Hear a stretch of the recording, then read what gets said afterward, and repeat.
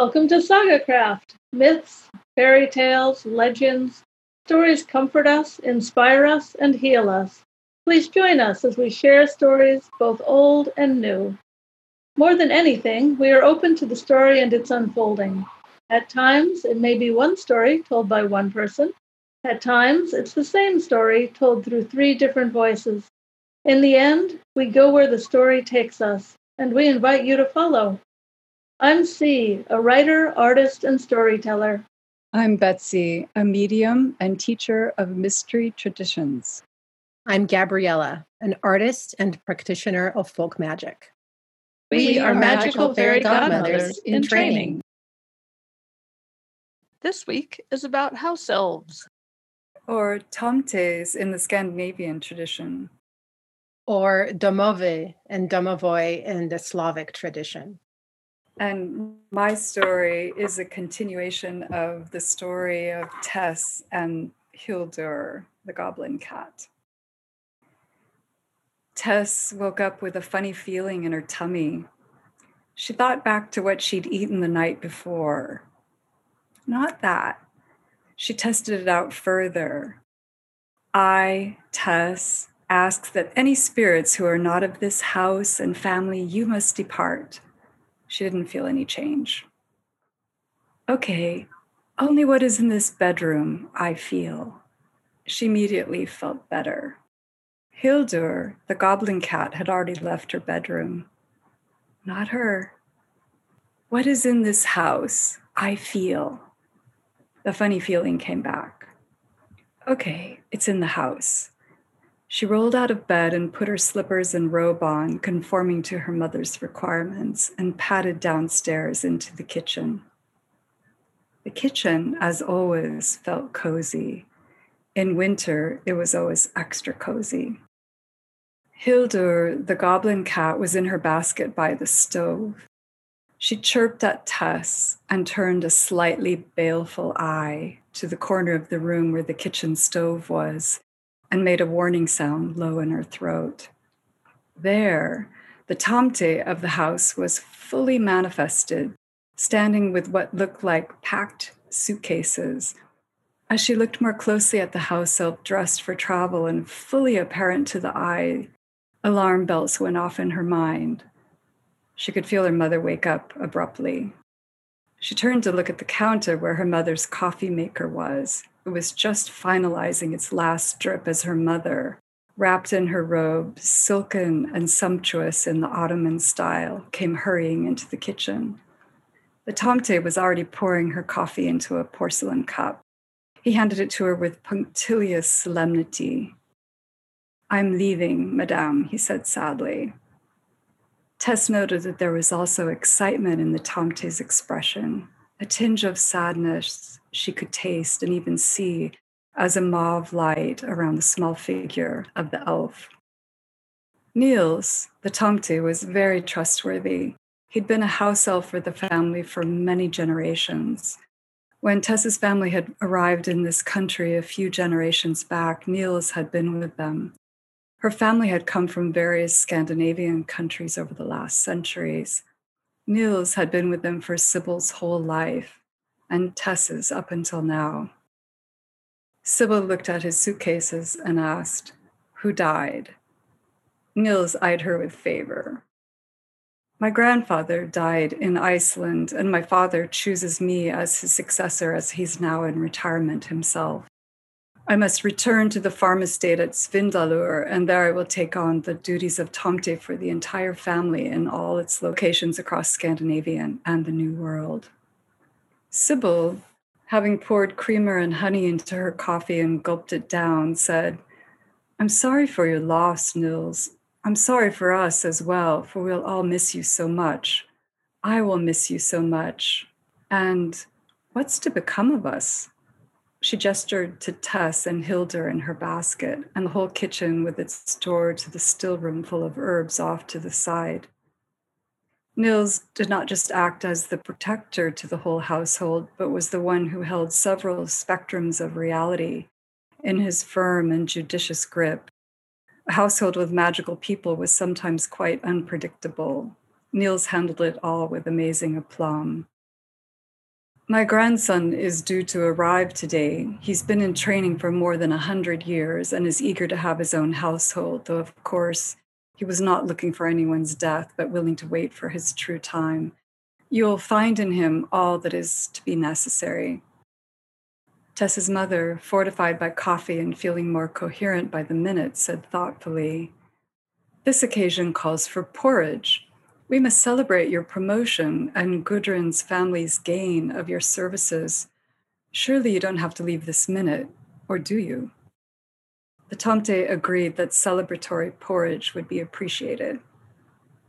"How are you traveling to Iceland?" asked Tess, and then, "Oh, don't feel you have to answer." The private affairs of Tomtes were private indeed.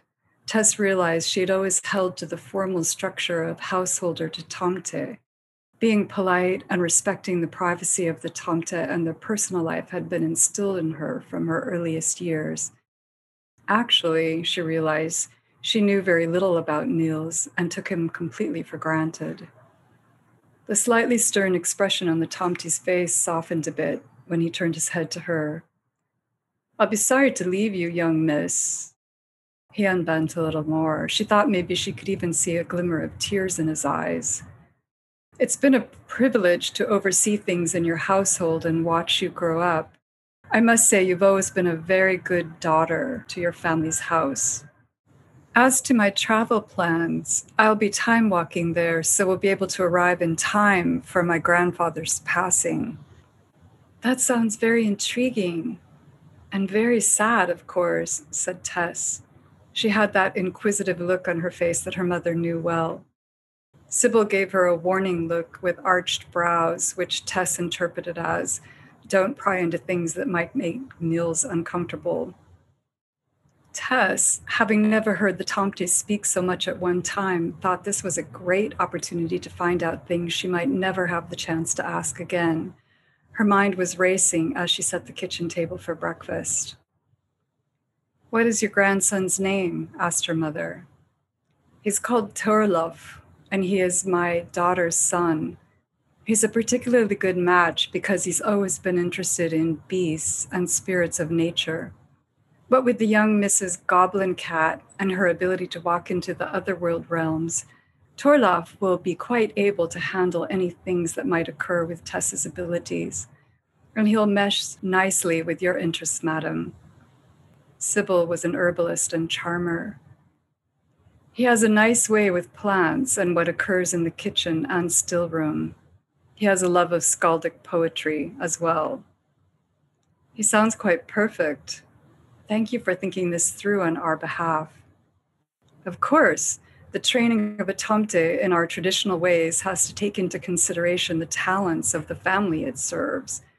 We seek the guidance of your family Norns to predict what those talent directions might be well ahead, so that we may be prepared. Being prepared is the number one virtue for a Tomte." Sybil and Tess turned as one to look at the Tomte with surprise. "You consult the Norns about us?" asked Sybil. "You already know what my talents are?" asked Tess at the same time. The Tomte looked as though he regretted speaking about this. "Your Norns are our Norns as well. They see us as relatives of a sort and so are open to us asking about your lives in relationship to our lives. It's a kind of parallel track, if you will." He said this with a twinge of discomfort at revealing so much. All his training had not quite prepared him to face the full-on power of two inquisitive witches willing him to answer. His momentary feeling of being in limbo, not here fully anymore and not there yet, left him vulnerable to them. "How do you do that?" asked Tess. "How do you find the Norns to ask them?" "We must wait until February and ask them at the Feast of the Dieselthing in Svinedalr. We do this every year, though frankly, the answers are sometimes the same for years, even decades. It's still worth it to ask." "So that's where you disappear every year at that time," said Tess thoughtfully. "And you weren't allowed to tell us about it?" "Not that we aren't allowed, more that we don't want to be asked questions about the Norns. It's happened before that we've had to bring long lists of questions to serve our householders. It takes away from the occasion for us to have to do that. This is a tradition that has been kept for more than 1,000 years. Sybil sat down abruptly with her second coffee. The porridge was simmering on the stove. That must have been my Uncle Peter or Père. He always had lists of things he was researching or pondering. He could be very tiresome. Indeed, madam, he was exhausting. And he wasn't the one who had to face the norms himself with the list. Very snarly they can be, terrifying even. Lars used to dread the Disa thing for just that reason. Since then, we've kept it to ourselves. Niels, is there anything ahead of us that we need to know? I'm not prying, it's just that this is unexpected for us, of course, both the change in Tomtes and the conversation. Were you prepared for this change? I was, but not for the actual year that the change happened. A year is a pretty small element of time for a Norn, so that we get a warning something will occur. We never know exactly when. It's why being prepared is a cardinal virtue for us. We have not heard of any momentous changes ahead, Madam Sybil. Thank you, Niels. You relieve my mind. Will you be waiting until Torlaf gets here? And may I send a letter with you to Gudrun and her father? She looked over to where the packed bags were. Neither of them was bigger than her handbag, but each of them could undoubtedly carry a kitchen full of items and probably did. And do take as much marmalade as you can fit in your bags. Take it all if you wish. It's my gift to you. Niels loved her marmalade. Torlaf and I will meet in transit in Greenland. There I'll give him my blessing that he may prosper and bring prosperity to you. He turned and said to Tess, more about this I can't say, so please don't ask me. Tess subsided with a rueful smile. Later that day, after a toast to the future, bags bulging with marmalade, wearing a cloak with a squirrel fur collar and a jaunty green hood, Niels took his leave of them in the kitchen, bestowing a wave of grace and disappearing with a flourish, leaving behind the scent of cloudberries. Thank you so much. We love Tess. We love Tess. And this was such a beautiful addition to their world and understanding it. And really such a graceful way of honoring where they're from and how magical their world really is. And the full personality of the Tomte as well. Just, it's a person. It's a person like us. So I really loved it. Thank you. Yes, it was very beautiful. I loved it as well. And I always loved the Norns. So I was very excited about seeing the Norns. And what strikes me as well in this story is the aspect of a house spirit that is in the house and protects the house and does certain things as they want to or as they choose to, I like to believe. But they're not always seen. And when they are seen, that often speaks of a change or of an event, an occurrence that marks a certain moment in time that wouldn't otherwise allow for them to be seen. Would you say I know that's how it is in the Slavic house spirit culture, that they're not seen usually, but under certain circumstances. Is that the case as well for the Tomte? I think it's very much the case. And I think that's why it was such a surprise for Tess to come down and see the Tomte fully manifested. And also to recognize that even though I'm not even sure quite how old Tess is, but the sense that I have with her is that she had taken him such for granted that she'd never had such a long conversation with him in her entire life. I liked the idea, too, that he was part of the family. I felt it was very moving for both Tess and Sybil, not Hildur necessarily, but for those two to know that he saw their families on such parallel tracks and cared so much about them, and yet also cared very much for who he was and what he did and what he had to offer. I love how immaculately everything seems planned, that nothing is by chance. The idea of matching resonance of a certain type of tomte and who could replace them and who could get along. It like vetting of a good friend, because this is such a lifelong relationship. Not everybody will get along. So that resonance is so important here, and understanding and the far seeing of gifts and what kind of gifts people carry and families carry and being supported. It really is beautiful and so, so kind. Thank you. I felt that. And one of the things that I found lovely as in this week, as I was pondering this story and writing it in different segments, was how happy the story made my own house elf. And how we've come to a new understanding about things as I've had the opportunity to write it. So I definitely gave my house elf the opportunity to share anything that they wanted to share or inspire me and this story in any way. And so I do want to thank my tomte for showing up so beautifully and for asking for porridge and letting me know how important porridge is in the tomte tradition too. That's been very precious. And a feeling that we've arrived at a whole new accord with each other too. Yes, it feels very real and very alive, and you're telling it. And I love the honoring of the invisible world, the unseen helpers, and naming them, calling to them, and offering to them all that they've given us. So I always love that, the honoring the invisible friend, the unseen protector, that is probably so tied to our destiny and well-being that we don't even know it.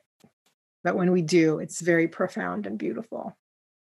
And one thing I've noticed, I have all kinds of fairy lights in my house for the holiday season. And since I've been writing this story, they go on and off of their own accord in different rooms, which, if I'm leaving one room, they go down and they go into the next room and light up. And the batteries and some of them have gone on and on and on in ways that couldn't really be normal or possible. And I know it's my tomte is helping with all of that. So that's been really sweet also. And as always, I hope that you enjoy every story of Tess and Sybil and Hildur the Goblin Cat. So it's always nice to find out what's going on in their world. It is. It's fabulous. Thank you so much for them. We love them. And the tomte, we hope the tomte has a beautiful journey and is very happy, as well as the new one. The new one. Looking forward to meeting the new one, because Tarov means Thor's wolf. So it's like, what are we going to need a Thor's wolf for in the future? Maybe it's that affinity with beasts. Who knows? Can't wait to find out. Well, one thing I want to share before our next story is today in the mail from a friend randomly, I received a tomte. Oh, nice.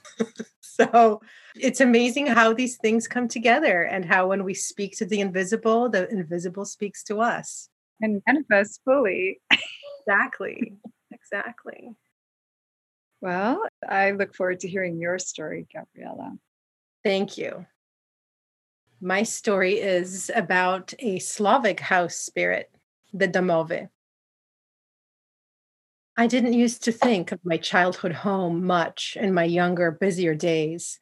But now that things have slowed down and I raised children of my own who have their own children, I often travel back, so to speak, to where I came from, where my family is from, and I recall all the things that we carried and those we had to leave behind. You wouldn't think so by listening to me that I was from anywhere other than here, the land where so many people came and blended and settled. When we came here to America, it was in search of a better life, one without danger, war, or famine. Strangely enough, the day of our departure, as well as the few days leading to it, sit sharply and in vivid colors in my memory.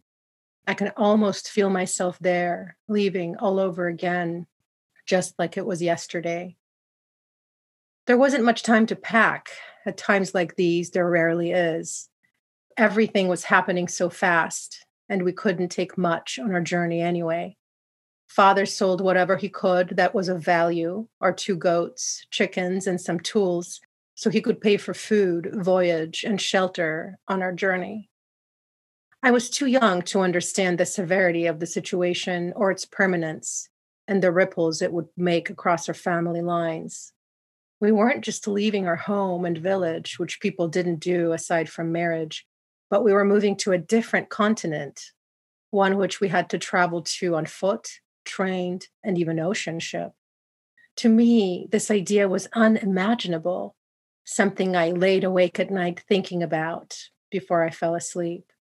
This world we were going to across the land, across the ocean, was so far from everything I knew. My grandfather, Władek, was most uneasy about this move, but he knew there was no other choice and he wanted to stay with his family, watch me and my younger brother grow up. And as much as he loved his home here, he loved his family more. And my mother told him that if he didn't go, none of us would. And staying was no longer an option. Our country was at war, and terrible things were coming our way.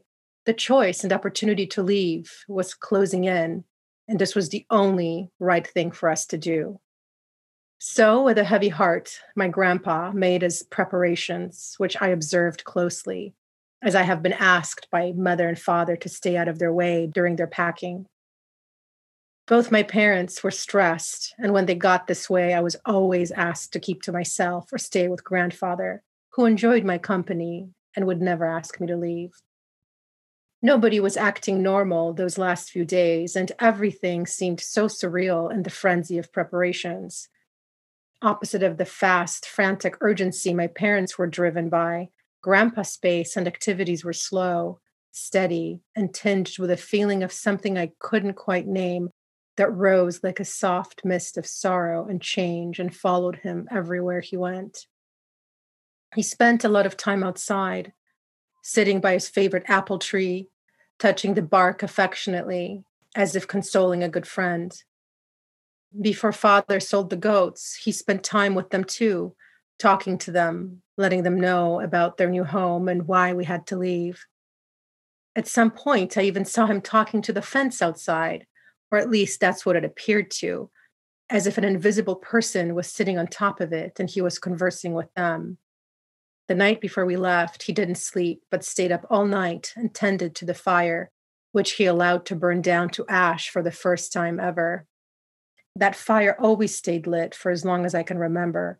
It seemed very ominous to see it dim and fade completely into ash. Grandpa whispered a few words I couldn't quite hear, collected some of the ash into cloth, and wrapped it firmly in a leather pouch, which he put into his traveling bag. As I was falling asleep, I thought I heard him say, "It's your choice if you want to stay, but if you come, I promise you will be fed and cared for." At dawn, we departed. Grandpa was the last to leave the house, saying his final farewell to the dwelling and the land that surrounded it, his eyes cloudy with tears. After a few hours of walking under the dim light of dawn, we made it to the train station and got on the train heading south. Grandfather watched through the window as the land changed, as if he was mapping the way that led from his home. "What are you looking at, Jaju?" I inquired, my hand clasped firmly in his, watching him curiously. "I am remembering the way back," he said. His thick, dark mustache stubbornly resisted to turn fully gray, lifted over a smile. "But I thought we weren't coming back," I said, pondering over his words. "No, my sweet Ola, we are not," he replied with a heavy sigh. "But it's still good to know the way, just in case, don't you think? Want to remember it with me? Tell me how we left and in what order," he encouraged. We left our house and crossed the farmland and birch woods. After that, we crossed a bridge over the river, then more woods of different trees, then a chapel, then the road thickened and we came through a town, then got on a train that took us through more farmland and more woods of many colors and a big lake, I recalled with great focus, as Grandpa nodded in agreement adding in some of the details I might have missed. This went on for hours and then days, the moments blending together like the changing landscape before our eyes, the train sounds and steady rhythm lulling me in and out of sleep as I lay across Grandpa's lap, covered by a small blanket. At times, right before falling asleep, my eyes would linger on the darkness of the inside of Grandpa's travel bag, which he held near him at all times. In this darkness, a pair of amber red eye like buttons glowed dimly, or so it seemed. It's hard to say what was real and what I might have imagined on that trip, as I was so very tired, and only grew more so in the days and weeks to come. I do remember a couple of occurrences that stand out in importance, and now as I think back, give a greater shape to our family story. At one point of our journey, doing a border check, a uniformed soldier entered our cabin with a serious looking dog. My father nervously grabbed for his money pouch and handed it over to the uniformed man, who scuffed disappointedly at the amount inside. His sharp eyes looked around our cabin, studying each of us and the few of our belongings. His gaze settled on my grandpa's bag, and he pointed to it and loosened his hold on the dog, whose giant head lured over the bag and began sniffing at it invasively. A low, terrifying growl came out of the bag, which made the dog's ears perk up cautiously, and he took a step back. Medicine, for me. I'm an old man, please, Grandpa said to the soldier pleadingly as he tapped the bag delicately. The man hesitated, debating on what kind of a soldier he would be that day, his hesitation lingering a little too long. Suddenly, a soft puff sound came out of the bag, which only I could hear being so close, and a horrible, sulfurous smell filled our cabin. The man waved his hand around his face in great disdain and took a step back, trying not to gag. The smell was horrible. Even the dog was offended. Fine, fine. You clearly need your medication, the soldier said as he closed the door of our cabin to seal the foulness within it. Jaju, I gasped in disgust. That was not me, he said, sounding relieved and chuckling as he opened a small train cabin window. On a later part of our trip, after we boarded the ship, we slept in a big open cabin with other families. Each family huddled together, keeping to themselves, exchanging sometimes friendly, other times fearful glances with others around them. All of us, though we couldn't understand each other, were held by the same fear and sorrow, which we tried to conceal during the day with hope and excitement. But at night, its true expression floated in the shape of many shadows over our sleeping heads. Some of these shadows lurked and crawled close to the ground, took on the appearance of cats, dogs, small people with pointed hats, and other beings I've never seen before. One night, I was awakened by a shaggy gray cat, which hovered over my head, its huge yellow eyes peering into mine as soon as I came to.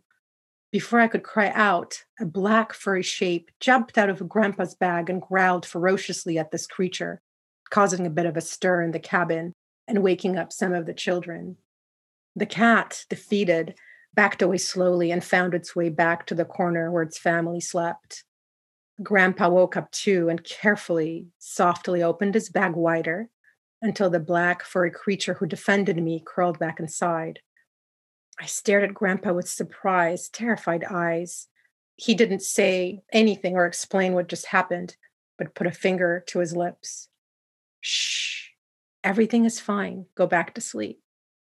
Exhausted and scared, I did just as he said, catching a glimpse of his hand reaching for some bread he didn't eat earlier that day and putting it in his bag. The soft waves of the ocean around us swaying me into a deep sleep. That was the last thing I remember of our ship journey. By the time we arrived in our new home, I remember even less than any of the details of our long travels. Overwhelmed by the unfamiliar landscape, different language and customs, everything whirls around in my memory like a faraway dream. Few things stand out from that time when we first arrived. Our small but clean house on an open farm, the color of red sunsets, so different from the soft pink of our own back home, and the smell of grass, the same and familiar, comforting. the kindness of strangers who came to bring us food when we first arrived, many of them immigrants like us, understanding our challenges, offering advice and navigation tools of our new home. That first night, grandfather lighting the hearth fire and saying a few words to it as the rest of us watched quietly, too tired to do anything more.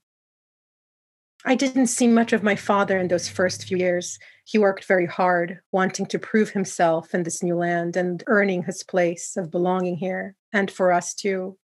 My mother kept her house immaculately clean, baked and sewed constantly.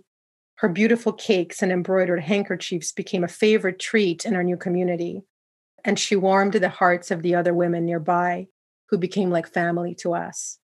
I was encouraged to play with the other children as much as possible so I could learn the new language enough to start school when I came of age. I didn't want to at first. I'd rather stay home with mother and my little brother and grandpa, but even he told me it was important to do so. Eventually, I started to enjoy my new friends. The new words started to form on my lips effortlessly, and I could share and laugh freely, joyfully. The memories of what was before are fading away slowly. Grandpa didn't seem too interested in learning the new language. He spent most of his time at home, tending to the fire, or outside on the porch where he would look into the distance while smoking his pipe.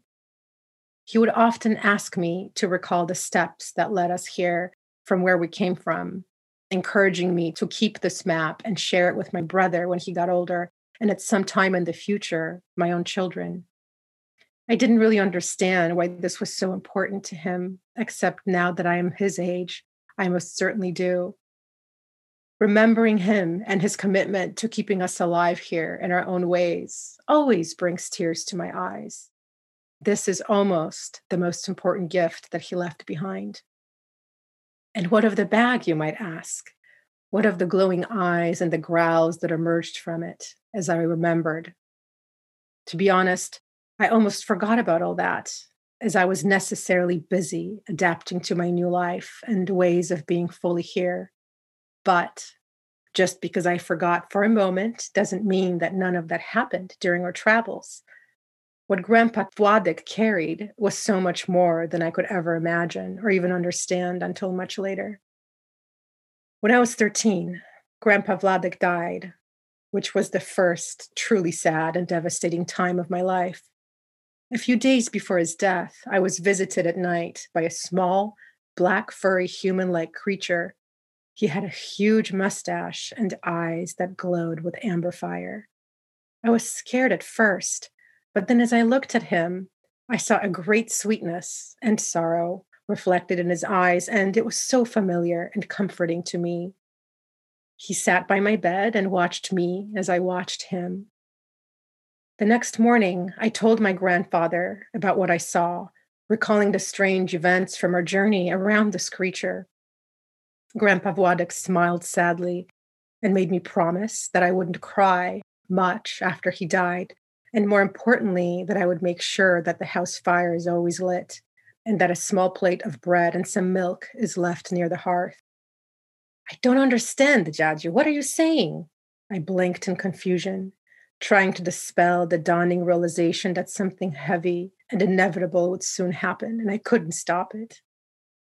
The Domove showed himself to you, Ola, which means that the master of the house, which would be me, will soon die, Grandpa explained slowly as I shook my head defiantly. Ola, it's my time. I am tired and I am old, and I'm so grateful that he let me know so I can tell you how to care for him and our family after I leave. Knowing this means he will bless you as I bless you, always, and will watch after you no matter where I go. Grandpa Władek did die peacefully in a sleep a few days after that morning. And I'm sorry to say, dear listener, that I couldn't fully keep his promise and cried much more than he would have liked. But as he requested, I kept the fires lit and a plate of bread and milk near the hearth every day. On special occasions and holidays, butter and goat cheese were added to our Domova's meal, which he appreciated surely and continued to bless our family for years and decades to come. There are many stories I can share about our Domove. Some funny, some less so, as by his nature he was prone to mischief.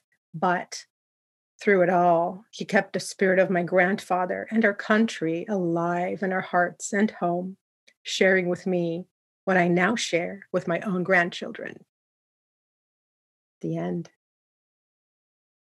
That was so lovely. Thank you. And cinematic in its descriptions of things. I mean, I would love to see a film made of this. Was very, very beautiful. I loved the trip. I love the idea that the grandfather may be going on that journey in reverse as well, and that was important for him. And I applaud the decision of the domovoi. Is that how you say it, domovoi? The Domove, yes. Yeah, to go to the new world, to this new place, and be willing. Thank you so much. I really applaud everyone in this story and really feel very moved by it. I really didn't know what my story was going to be until today as it was coming through. But it was clear that it was so much more, and it always is so much more than about one being. When we are talking about culture and especially migrating people moving across the world, leaving their homes, there's something so precious and intimate about those decisions and the journey itself and how that shapes the family forever. Felt very tender to me. It felt very personal, like it was very personal to you and your family. And that definitely was part of its beauty and part of its power. And I'm so always so grateful to know something more about the citizens, the beings of the unseen, usually unseen world, Right. the mostly unseen world, I guess we could call it. And the way that you described that being appearing and showing up and defending its turf, so to speak, was quite wonderful. And the physical description of them in that way, too. So, really lovely. Thank you. Very beautiful. And so interesting to think that when we have a long family liaison with an alliance, really is in a powerful alliance with a being from the other world who lives longer than we do as human beings, what kind of choices get presented to them and how brave it is for them to go to the new world also, rather than finding somebody in the old world to be with. My compassion and my admiration goes to that being. He had a choice. Well, and he was given the choice very clearly. Yeah. Well, and one thing that may not be maybe obvious to all of our listeners here about the Domove in Slavic culture is that it really is tied to the ancestors. So, though they are connected to the home more so than any of the other land spirits that are around there, they often take on the appearance of the last ancestor that passed. So there is often a resemblance in the family line. So they are like the DCR, or they are like the blessed fire of the family line, which is another reason why the hearth fire should never go out. It's because that is the life of the home. And people didn't leave their homes. The landscape that I'm specifically talking about and referring to is Poland in the 1940s. So people that lived on farm and lived in villages, they didn't leave. It was to leave. They would, maybe people married, they would go into a different household that was usually in a nearby village where they could still see their family from before. But even that was devastating because there's such a tie to the land and the home and the spirits of the home. Then the journey itself and the remembering the way back was really for the grandfather and for his family to know the way back. And for the Domove as well. That's definitely the sense that I had too, and of the power of where your land has been, your family has been, where your ancestors have been, where they're buried. That all is so much importance for people. And to have a being who's so intimately connected. And is that part of the culture that there would be some person, one person who would be the one who would really be in relationship to that? Yes, it would be whoever the head of the household is. So that which usually meant whoever was the oldest. And that was also the person who would carry on the family traditions and be sort of the keeper of that fire. So in this case, it was the grandfather, which is another reason he felt like he needed to go with them, even though he would prefer to stay. And the Mauvais loved him and he loved the family. So interesting, though, that they're shape shifting beings that can take on the appearance or persona of someone. And they are often seen at times of danger or times of they do. That is one of the gifts they offer is they let the family know when someone will die, usually the house, the elder, that is a time when they are visible. Slavic lore is a little grim, but it was a blessing to know in that way. I mean, I don't know that I would want to think of it as grim as so much as realistic Right. and supportive of what's happening. And that's the job of a domovoi or a tamte or a house elf in any instances, to be really on top of whatever it is that's happening in support of what's occurring and what can unfold in a good way. Thank you for that. That's a much better take on on that reality. It is. Well, I mean, if I think of being a being from the other world who lives for 500, 1,000 years by our years, and who's in service to people who live, in some times, maybe 40 years, 60 years at the most, or something like that. And they see a lot of different generations. And that would be a lot of death, a lot of change, a lot of changes within the structure of the family as well. And that is something that house elves or beings, Tomtes beings who are in intimate relationships with particular families would be connected with over time. And there's a sense of solace in that too, and this eternal place of belonging or being part of a bloodline or lineage where death is a natural part of the cycle, but the cycle continues through the living. So it is this beautiful extension of life and memory and custom and tradition. Really have such a sense of that being real. And for myself, I'm really grateful to have had the opportunity to meet them in this story. Me too. Me too. Thank you for letting me share this story with you both. And special thanks to the fantastic Zoe Magic for her phenomenal editing skills.